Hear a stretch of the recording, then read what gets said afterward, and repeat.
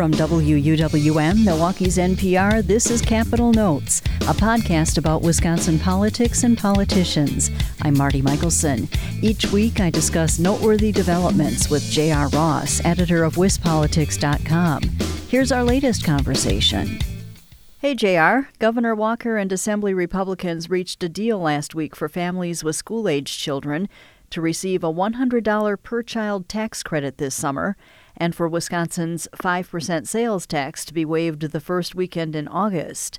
Senate Republicans haven't gotten on board yet, but with the primary set for August 14th, just days after the tax breaks would be given, Democrats immediately blasted the proposal, calling it an election year gimmick. So what are Governor Walker's motives in issuing these tax breaks? The number one thing for him, or what he's saying at least, is that there's a surplus for the state. We're expected to have about $385 million more in mid-2019 than we were expected to. So that there's a surplus that should be given back. The question is how. And Walker's first idea was this basic amounts of sales tax rebate for people with kids who are under 18 as of December 31st. That's the $100 per kid check. And this year, then there would be a $100 per child income tax credit going forward in future years.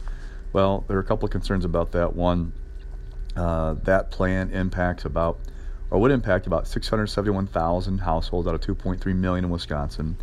So you're not hitting, a huge percentage of the population. And two, there are concerns about the long-term impacts of locking the state into that $100 per child credit. Is that the best use of future money? And does it, limit flexibility for lawmakers in future sessions to do the kind of tax changes? So this revision seems to be trying to do a couple things. One, it still keeps Walker's call for these checks this year. I get the impression that's a big deal to the governor because it helps draw a connection to voters of, Republicans are in charge, I'm getting this check because of their policies. That's the message they want to drive home. Two, doing the sales tax holiday in August, which would come right after the checks, in theory, would arrive, you're doing something that would affect everybody. So it wouldn't just be on school supplies like past sales tax holidays we talked about. It would be on a lot of purchases under $100. So you get a little bit of something for everybody, an election year, to do this. Now, Democrats have knocked this as an election year gimmick, that this is a bribe, quote unquote, to voters. I don't know how that's resonating. What I'm watching is, what do Senate Republicans do when it comes to this proposal? There seems to be some hesitancy in that caucus about this. When Governor Walker announced the revision, it was a deal with Speaker Robin Vos. It did not include Senate Majority Leader Scott Fitzgerald, and he told us that his caucus is still mulling this over. They're also going to draft a version that would only do the $100 per child sales tax rebate this year and not do anything in future years. So that's something to watch as the session kind of winds down the next 6 weeks. Another big development from last week was Foxconn. The Taiwanese electronics giant says it's going to locate its headquarters in downtown Milwaukee, in addition to the huge LCD screen manufacturing plant it's going to build in Racine County. Is Walker able to showcase this as another job victory, and what are Democrats saying? You look at the project as a whole, we've seen polling that suggests that the farther away you are from the planned Foxconn facility, the less popular it is. So they're trying their best to sell this as a ripple effect for Wisconsin that will impact not just the Racine County area, but other places. This building purchase is an example of how it would impact Milwaukee. Governor Walker is going to be talking up suppliers around Wisconsin who are impacted by the project. So that's part of the thing they have to do, is sell this as not just for Racine County, but something that's going to impact the state. Now, Democrats have countered that the state's given away way too much to make this happen, that you're giving special treatment to a Taiwanese manufacturer at the expense of other priorities in Wisconsin. So that's part of the sell job they have to do. But right now, this is imperative for Governor Walker to make this thing look like a winner, is to show it's not just about this one corner of the state, but there's more impact than that.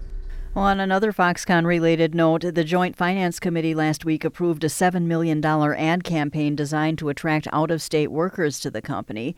Democrats criticized the move, saying jobs to Wisconsin residents should be the priority. What are the chances of this passing the full legislature, and why does Governor Walker need to bring in workers from out of state to fill these positions? Well, in the first piece, I hesitate to make any predictions about what's going to pass this session until Senate Republicans caucus this week. We're watching that because in the Assembly, Robin Vos is able to kind of make a deal or set a priority and get his caucus to go along. Scott Fitzgerald in the Senate has a more difficult prospect with 18 members and keeping at least 17 on each issue. So whether that incentive is going to pass, I got to see how they react in caucus to that before making any predictions. But the argument Governor Walker is making about this is that, we have a tight labor market in Wisconsin. This is something that we need to attract workers to come in to fill these jobs. I have heard concerns from the business community that doing that, while they like the idea of Foxconn coming in, they worry that because it is coming in, they're going to pull their workers into the Foxconn plant, make it harder to find people. The hope for backers is that this is such a transformational project that people move to Wisconsin to fill these jobs, that that'll add to our population, add to our tax base, all that kind of stuff.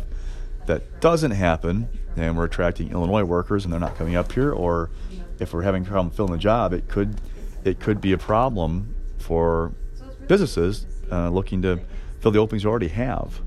As long as we're on the subject of jobs in Foxconn, Governor Walker raised eyebrows last week when he said he'll offer Kimberly-Clark, quote, the same deal for jobs as Foxconn in order to stop the paper products giant from cutting 600 jobs and closing its manufacturing facilities in the Fox Valley.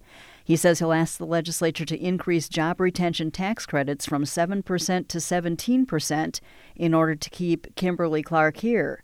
Walker's idea got a tepid response from Republican leaders who said they didn't know if these tax incentives would pass. So do you think there might be another Foxconn-style contentious debate over this in the legislature? In talking to people last week, I think it's doubtful that bill would ever get to the floor of either House or pass. There's so much to do between now and the time they plan to adjourn.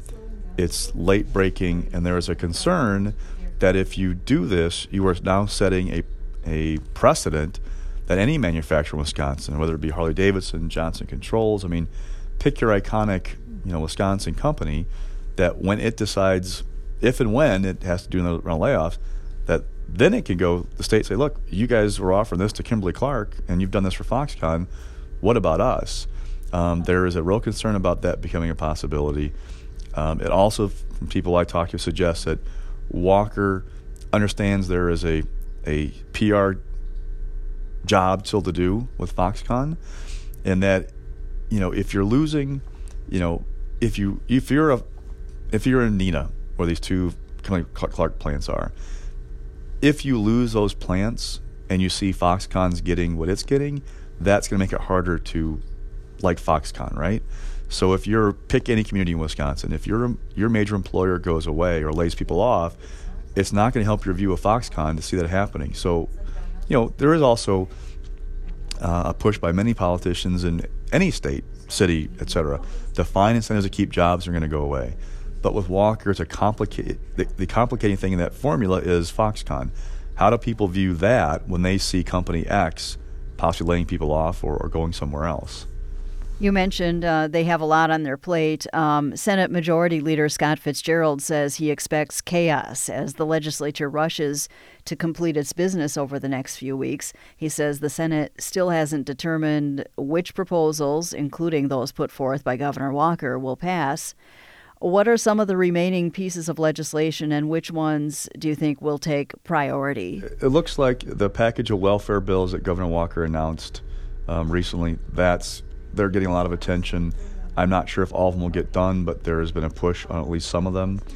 We have things like the $100 per child credit. That has to be figured out. They're going to do that. He called for a $50 million investment fund for rural communities. That has to be figured out. There is the plan that he put forth to try and close the youth prison up in northern Wisconsin and move to a more regional system. They're working on a deal on that. We have a bill that would allow or send more state aid to small rural schools and allow low-spending districts to raise more in property taxes. That's something being hashed out in the final days. There's a bill to change regulations on developments on wetlands that there is getting. There is a a whole number of things that are being pushed right now. The question I keep coming back to is, what will the Senate Republican caucus agree to do? Because the Assembly's already sent a number of bills over to that House. The Assembly plans to be on the floor 4 days in February, maybe a fifth one. They will send dozens more bills to the Senate. The Senate is not the kind of place that does 100 bills a day on its calendar. So that caucus will kind of drive the train on what it decides it wants to do and what it's willing to do and can do in the final days. They also plan to be on the floor 1 day in February and 1 in March. They're going to be the gatekeeper on what gets done this session before they go home. Good to talk to you, JR. Anytime. That's WisPolitics.com editor J.R. Ross. You can join us each week for our conversations. And if you haven't done so already, subscribe to Capital Notes on iTunes, NPR One, or wherever you get your podcasts.